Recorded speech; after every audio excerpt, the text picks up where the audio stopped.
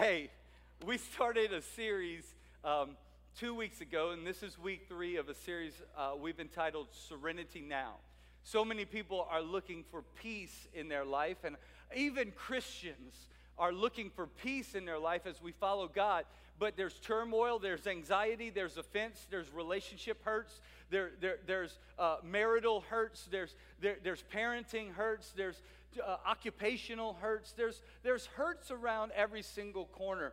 And so I began the series talking about Galatians 5, which talks about the fruits of the Spirit.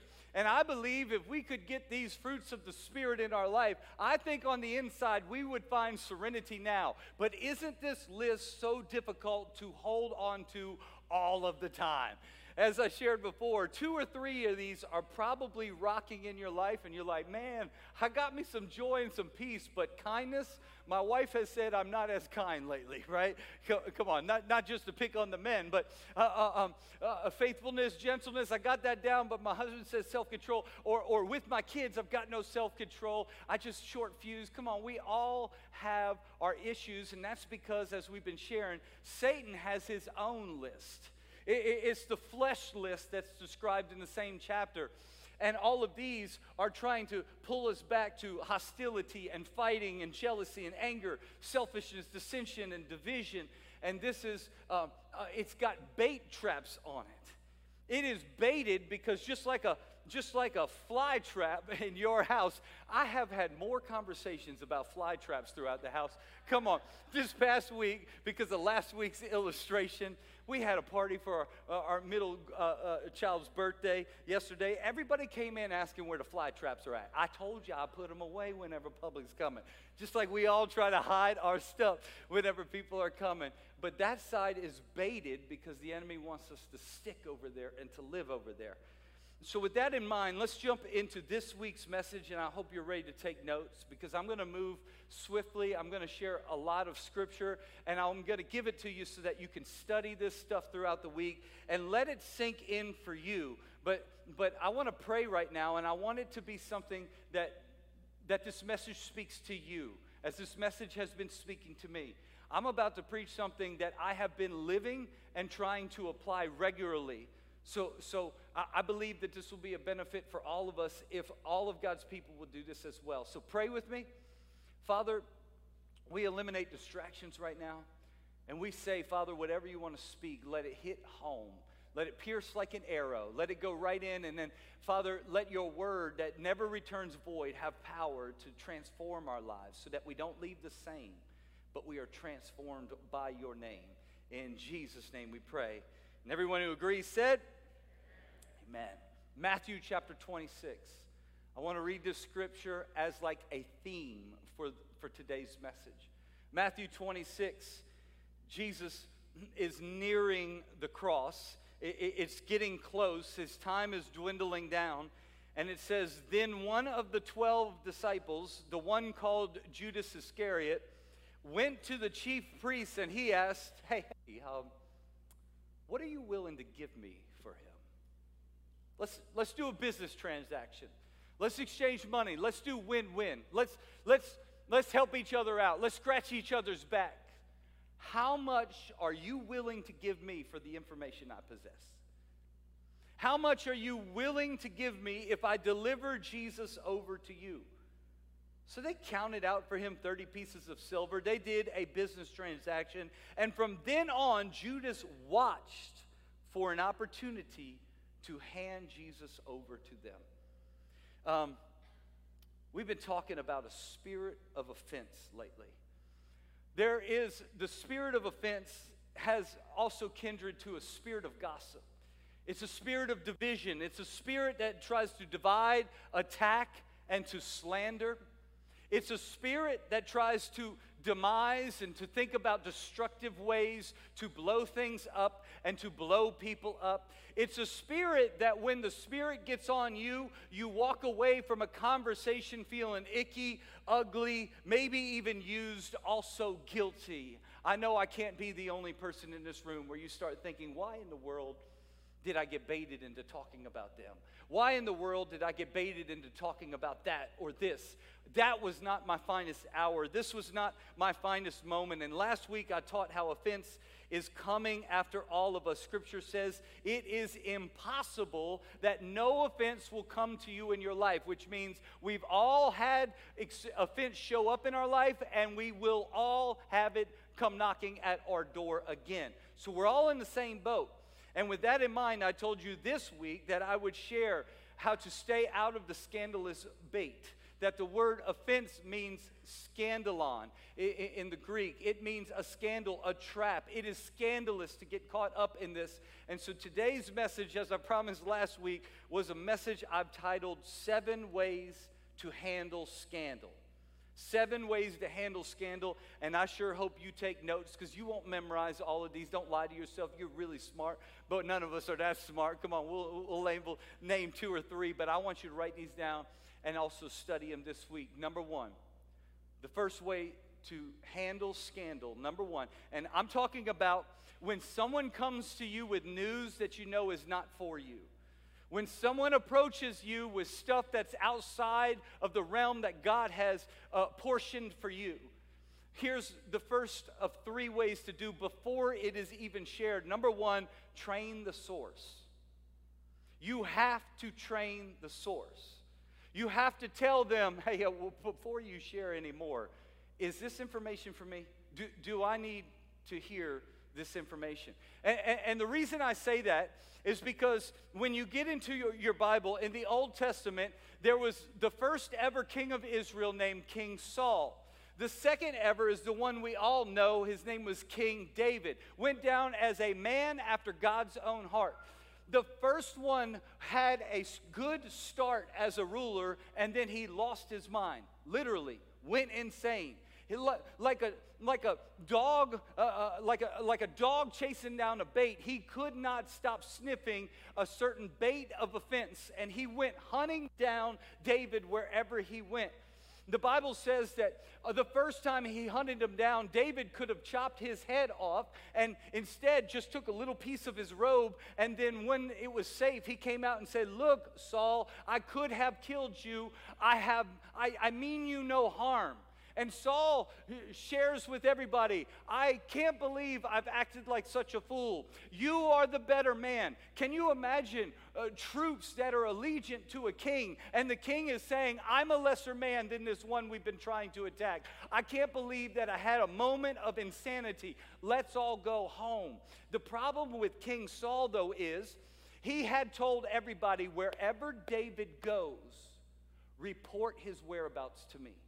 In other words, I want every bit of gossip and talk and locations, and can you believe he did this? Can you believe he said that? Can you believe he's over here? Can you believe he's stirring up men? Can you believe people are following him? Can you believe? Can you believe? Can you believe? And what he would do was reward you. He would say, "You're rewarded."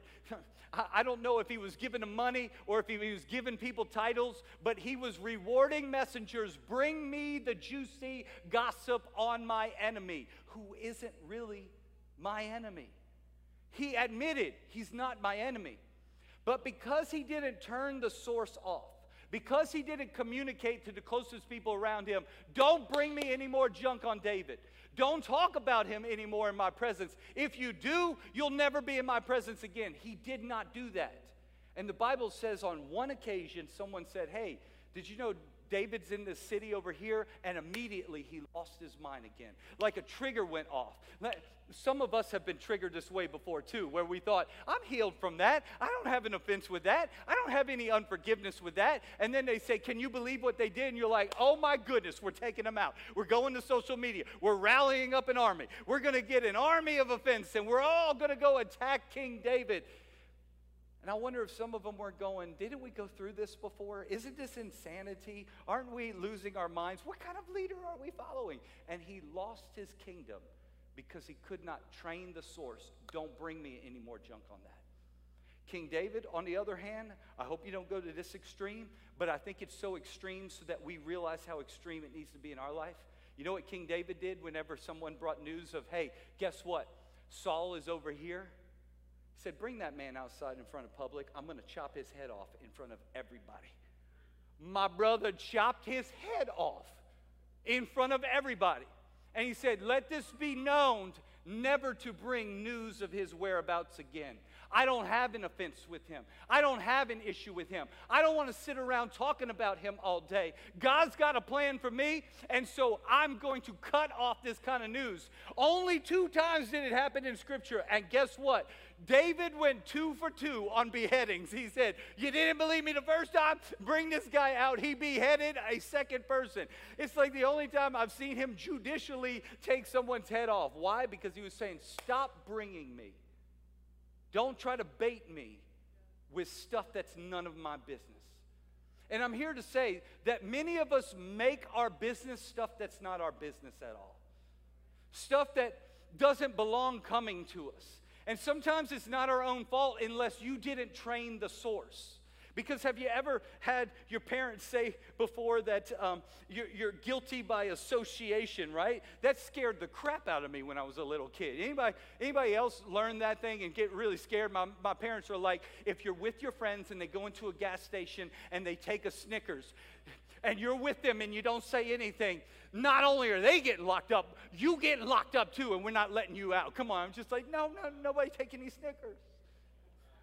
Am I the only one with a deathly fear of guilty by association because of the way my parents laid it on heavy? Guess what God says is also what happens to us when we're nonchalantly associating with the offended and being complicit with their gossip. The Bible says that it would be better for a noose to be tied around our neck and thrown into a sea than for offense to come through you. We can't allow gossip to come through us. In fact, the word gossip is this. It means a talebearer. In other words, to take a story and to literally give it legs. This story could stop here, but because I like it, and because it would be a good topic of conversation around the table, and because it would be a postable thing. Oh, I'll leave names out, but everybody knows who I'm talking about, right? Come on. And I'm going to give this story legs. That's called gossip. And gossip is so loosely defined in our, even in Christianity, where we're just like, that's not gossip, that was a prayer request. That was on the gray scale right there, right? Because I think you wanted to just tell people more than you wanted to pray. Because the amount of talking about it exceeded the amount of prayer. And listen, I get that sometimes it is a prayer request. And I get that sometimes it is out of care. And I get that sometimes we may need to vent to someone, but that venting doesn't need to spread and have legs. In fact, I had a pastor say this as a definition. Gossip is any conversation of which you're not a part of the solution. I'm sorry. Gossip is any conversation of which I am not a part of the solution. And so when it's brought to me, I train the source. Hold up 1 second. Is this for me? Or is this about y'all? Because the Bible says that, it says in Proverbs 26:20, fire goes out without wood, and quarrels disappear when gossip stops. And so let's not spread legs to this. If I'm not a part of the solution, then I don't need to hear that. And by the way, I love that God made me a pretty naive. I don't mind saying I'm ignorant at times. Because people are like, have you heard what's going on with these church members? Like, no, I'm totally fine not knowing. I feel like God ruins my piece of ignorance whenever he wants me to do something about it. So I'm happily like, do you know what's going on over here? I'm like, no, I'm cool. There is a Holy Spirit, and he's way better at conviction than me. There is a Holy Spirit that I'm going to trust, and he does my job way better than I could. So if you don't cut off the source, it's as good as telling them to bring you more. More of this news I like. I will listen to it. I will entertain it, and I will pass it on. But the problem is that puts both of you in spiritual danger. Proverbs 6:16 says, there are 6 things the Lord hates, 7 that are detestable to him. when he says something like that, that means the seventh one is the worst of all. So I'm about to list 7. Listen to the first 6. But the seventh one, God detests the most. And it says this, here's what the Lord hates. Haughty eyes, a lying tongue. Someone who passes it on. Hands that shed innocent blood. A heart that devises wicked schemes. Feet that are quickly to rush into evil. A false witness who pours out lies. And here's the seventh one God detests. A person who stirs up conflict in the community. Literally, God's up there going, I loathe that kind of conversation. I loathe this water cooler talk, this coffee talk. I loathe this before small group after small group talk. I don't find any pleasure in it whatsoever because it devises, it stirs up dissension and division in the community, and they're baited over here right now, and they're stuck right here. And so the first thing that we have to do is train the source. Tell them, ask yourself, who's using me right now, God or Satan? Because if I'm just giving legs to a story that's none of their business, who's using me right now? God or Satan? Number 2, send them directly to the person. Send them directly to them. Do not pass go. Do not collect 100. Do not stop at Slander City. And do not think that I'm free parking for your drama. Come on, get my Monopoly analogies out. Somebody help me out. Remember, the Bible says in Luke 17, it's impossible that no offense should come to you. So it's going to happen, but woe to him through whom it comes. And so write this down. It's their sin when they live offended. It becomes your sin when it passes through you. It doesn't mean that you have to be the start of it. You could just be the third person in the line, and it becomes equally sinful for me the moment it passes through me.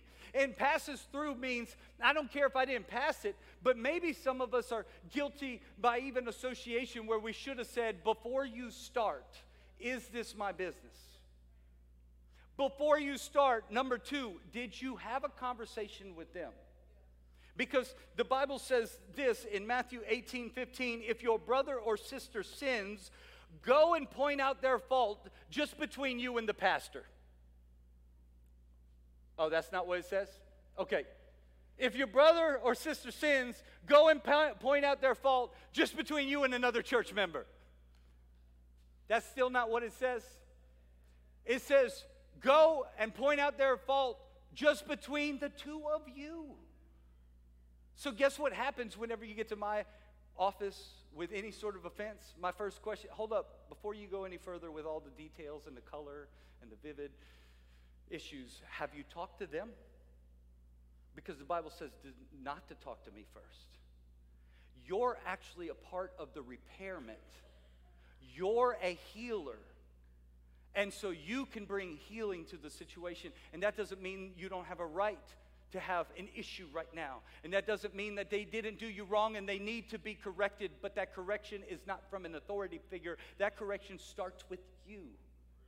Next week, we'll talk a little bit more about how to walk through forgiveness, but the Bible's very clear that it starts one-on-one. If they don't listen, then you might bring one other person with you before you ever take it to the church. And so we can't thwart our own healing and dismiss the authority that God has set up where he said there's power in you. This is going to be healing for you to approach the subject as well. And so we're in danger of the same crime of nonchalantly associating with offended people and being complicit in gossip. So we need to, number 2, send them directly to them. Number 3, change company. All of this can happen before it's ever brought to you. 7 ways to handle scandal. Change your company. The Bible says in 1 Corinthians 5:11, you should not associate with a person who calls himself a believer but is a slanderer. Don't even sit down to eat with such a person. If you read that scripture, it's going to list out about 7 different types of attributes of people you should not sit down with. The immoral, the greedy. It throws in slanderers. So I decided for today's message just to shorten it and make it completely plain, because your word and my word says you should not even sit down to eat with a slanderer. What's the topic of tonight's conversation? Oh, something that doesn't involve me. Either we change the subject or my night's done early. I hope y'all enjoy the rest of this evening, because I rather have serenity now. Because y'all do know that as much as we all innately want to lean into it, what do we do on the drive home? We marinate on it. We ruminate on it. We start getting offended with the other people. They said that? If they would have said that to me, I know I would have. Then we try to go to sleep, and we're carrying somebody else's offense. And we wonder why we can't find serenity now, but we're not even following God right now, that we should be training up the source. And if they don't listen, if you train the source and if you say, did you go to them? Then you then say this: if you cannot stop bringing that stuff to me, then we change company. I'll find a new group of friends to hang out with. I'll find a new dinner table. I'll find a new social network group of friends to follow, because I don't need to be filling myself with this. In fact, write this down. If they don't respect your boundaries, then they don't respect you. I've had Christian barbers before, not here, but in Louisiana. They know everything. Come on, if you know a hairdresser or something, they know everything. Everything's shared with them. And a lot of that might not be their fault. They just have a conversation. But one thing I know is when I sit down in the chair, he'll be like, did you know they came to get their haircut too? And they said this and they did this. And I'm like, hold up. Number one, when I come to get my haircut, I prefer to fall asleep than to talk. Anybody else like that? Come on, anybody else just like, come on, you just like, oh yeah. Come on, I'm just falling asleep, and they're like, did you hear? Yeah, that's good stuff. Did you hear about the... And then did you hear? Yeah, I'm still awake. I'm just trying to chill. And one time I said, hey, my friend, I love you. I don't need to know that stuff. So when I come here, and here's what I was trying to do. I'm sorry if it's too direct. I just think it's not kind to not share.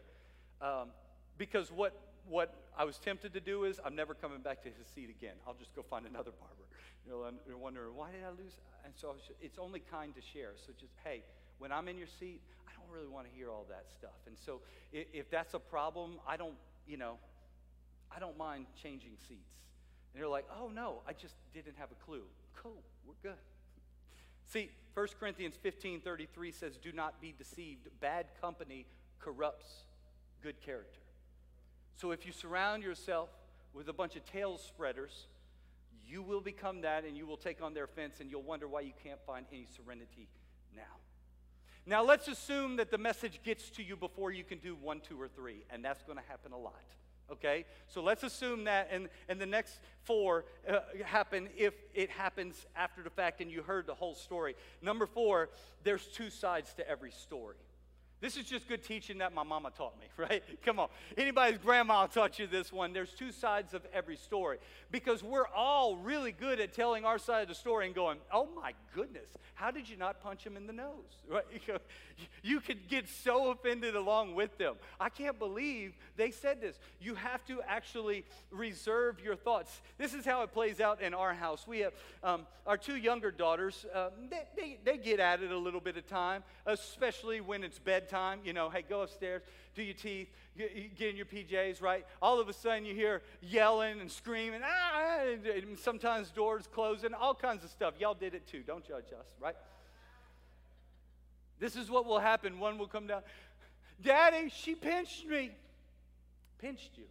We dealt with pinching. Pinching's a big deal. What did you do to her to force her to pinch you? I didn't do anything. And then you hear the other one, nah, she pinched me first. So you pinched her.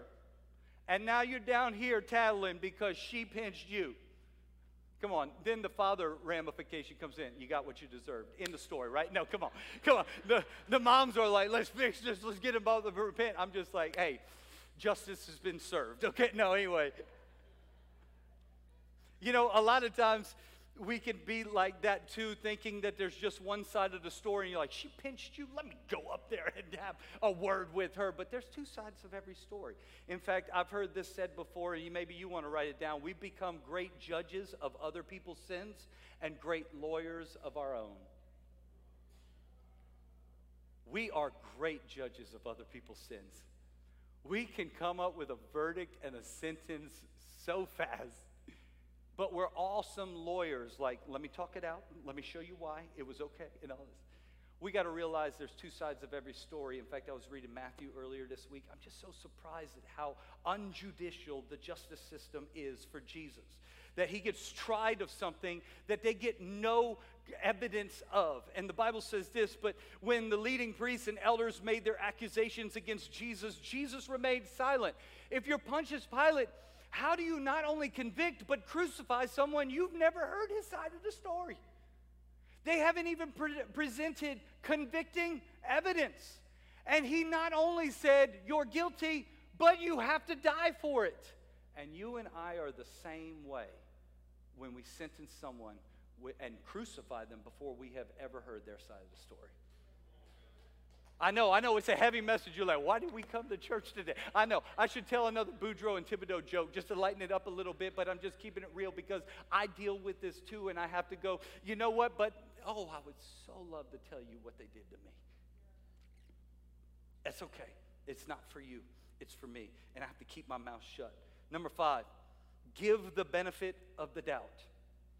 When you hear news about someone else, give the benefit of the doubt until you hear. How do we say it in America? You're innocent until proven guilty. That's not the way it works with social media anymore. You're canceled immediately.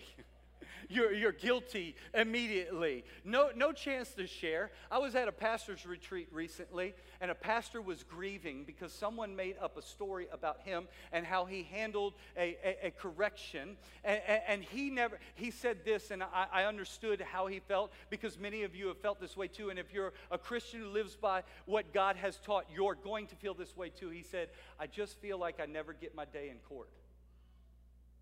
There was another side of the story, but I'm not supposed to stand on a stage and tell the other side. So he was saying, I just wish people would give the benefit of the doubt. Can I remind you that patience is one of the fruits of the Spirit? So the moment news gets to you, you don't go, where's my gun? Where's my spears? Where's my swords? Let's go get them. You say, I am to exercise patience. Because this doesn't sound good right now. This sounds very bad. And I'm really ready to be angry, except I'm going to exercise patience until I know more. 2 Corinthians 13:1 says, every charge must be established by the evidence of 2 or 3 witnesses. Somebody hold up 2. You should not bring it up unless you have at least 2 or more fingers up. You're the only person who's told me this. So I'll just wait and see if somebody else brings this to me. Because otherwise, there could be a bias, there could be an issue, there could be an offense in you, and so you just kind of spread in it. So I'm supposed to wait until I get 2 or 3 witnesses. And we should do the same thing too.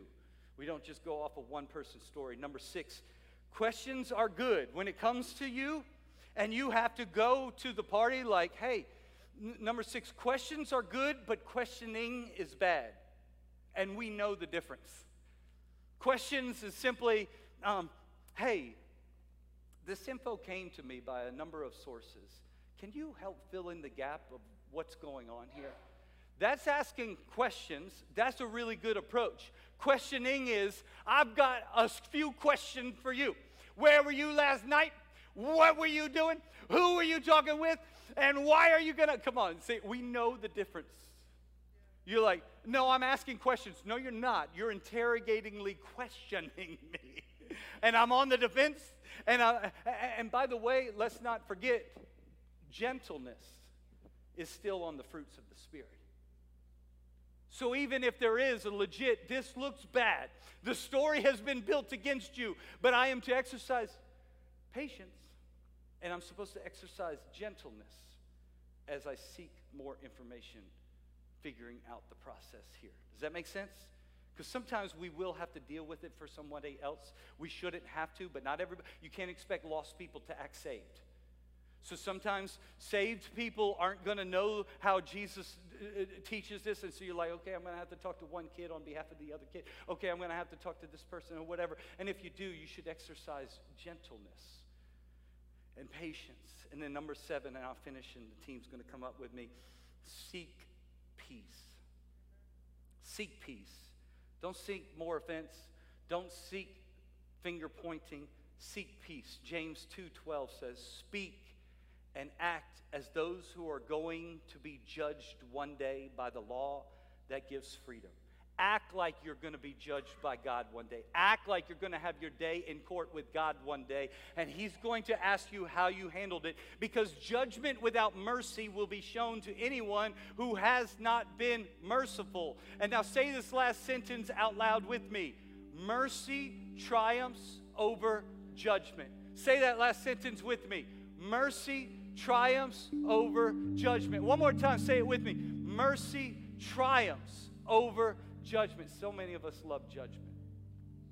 I don't know if we all come hardwired that way, because I'm going to admit I do too. I want everybody to know that that wasn't my fault, and that was so-and-so, and they said this, and I didn't do any of that, and I just want to get a bullhorn and go, hey, everybody, listen. All right, here we go. Let me tell you.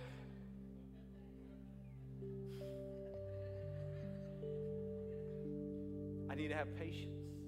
I need to act like God's not too small for this problem too. I need to act like the Holy Spirit is not confined to only my life. The Holy Spirit can move in everybody's life. I need to act like He is fighting my battles, and I don't have to fight them all myself. I need to act like God's got this, and if I'm going to act like God, I'm going to end up behaving like God.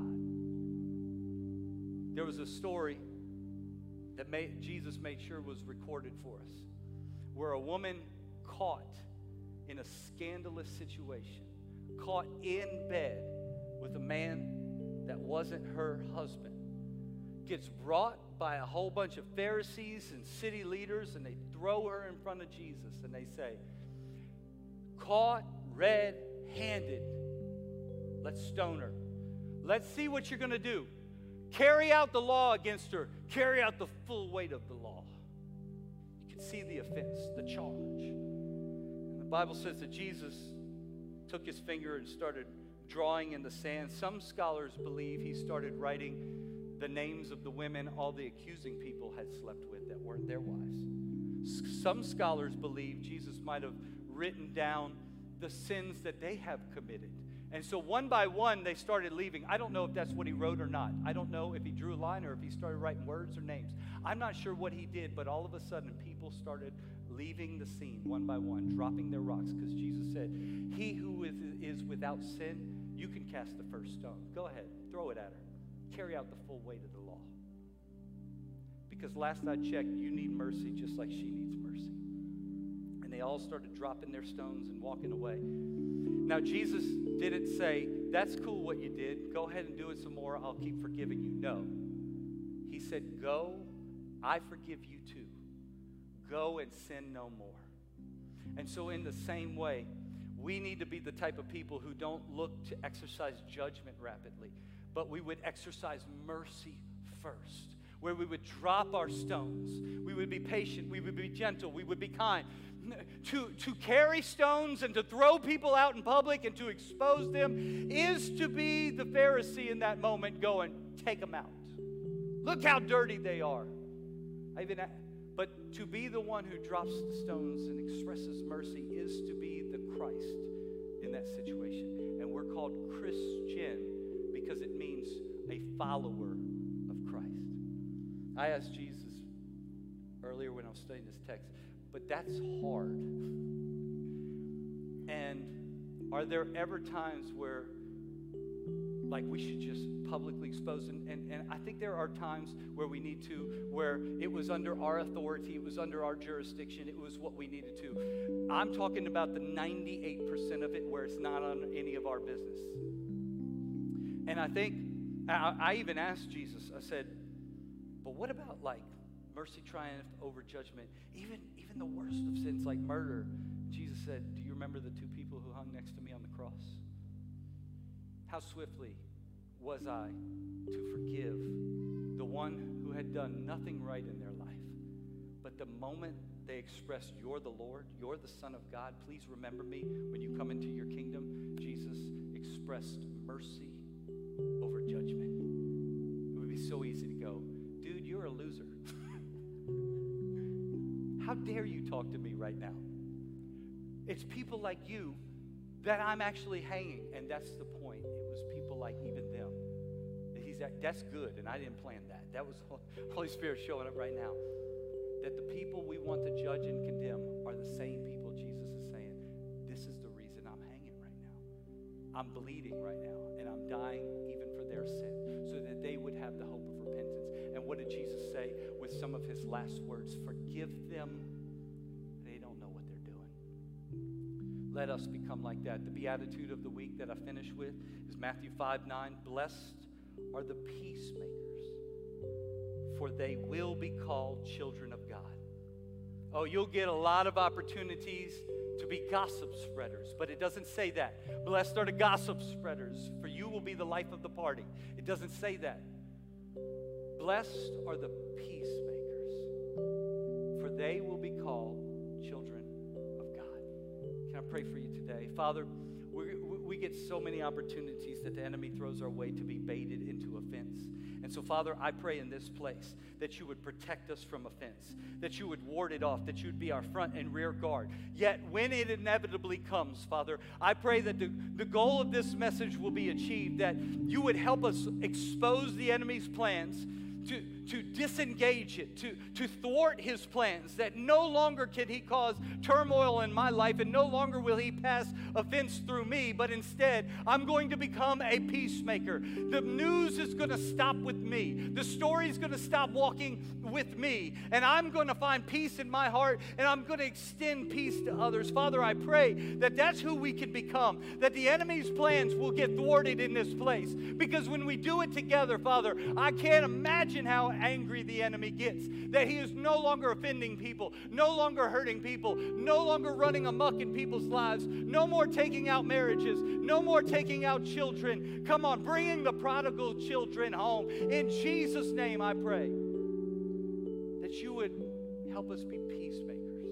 And I thank you that we get the honor of being called children of God when that happens. In Jesus' name. And with every head still bowed, every eye still closed, if you're in this place and you know I don't have peace with God, there's things that I have done, there's things that I am still doing, there's ways I've acted and I know they're not right with God. I know that if I had to meet God today, I would not want my day of judgment to come, because I've got some things that I'm trying to fix. Let me tell you today that you don't have enough strength to fix it. You don't have enough righteous acts to fix it. But Jesus did go to the cross to fix it. It's as if we're sitting at a dinner table and we just rung up the largest bill ever, and we know we don't have the money to pay for it. You know that bill is coming. You don't know how soon it's coming, but you know before the night's over that bill is coming. And when it happens, you'll be exposed, as I don't have enough to cover it. But Jesus is the one who paid the price for it, so that all you have to do is say, thank you, I receive it, and I want to live to bless you the rest of my life. Not to repay you, not to make things even again, but because you were so kind, because you were so gracious, because your mercy triumphed over judgment. He's not looking to say, I can't believe you ordered the calamari too and you don't have enough to pay for it. He's not looking to say, I can't believe you did this with that person too and you don't have enough to pay for it. I can't believe you're such a screw up. No, he's not looking to cast judgment. He's looking to cast mercy. And the bill's paid for anyone who says, that's me. I repent and I give you my life. If that's you in this place, no one's looking around. All heads are bowed, every eye's closed, but I don't want you to be ashamed right now to just say, hey, Pastor, that's me. Would you pray for me? Quickly throw your hand up in the air and put it back down. If today you're saying, hey, I'm giving my life to Christ and I'm asking him to forgive me. Thank you. Yes. So awesome. Thank you. All right, church. let's pray out loud with the people I've seen raise their hand, even the people I didn't see, the people who wanted to as well. Everyone repeat after me and say, Jesus, I give you my life. I know I've made mistakes. I have sinned. I have fallen short of who you've called me to be. But I thank you that Jesus is the Son of God. And he died for me. He took my place so that I could be forgiven. I am a new person now. And thank you that I get to start all over with a peace that surpasses all understanding. I love you, Jesus. You're my Lord. In Jesus' name I pray. And the church said, amen and amen. Come on, give it.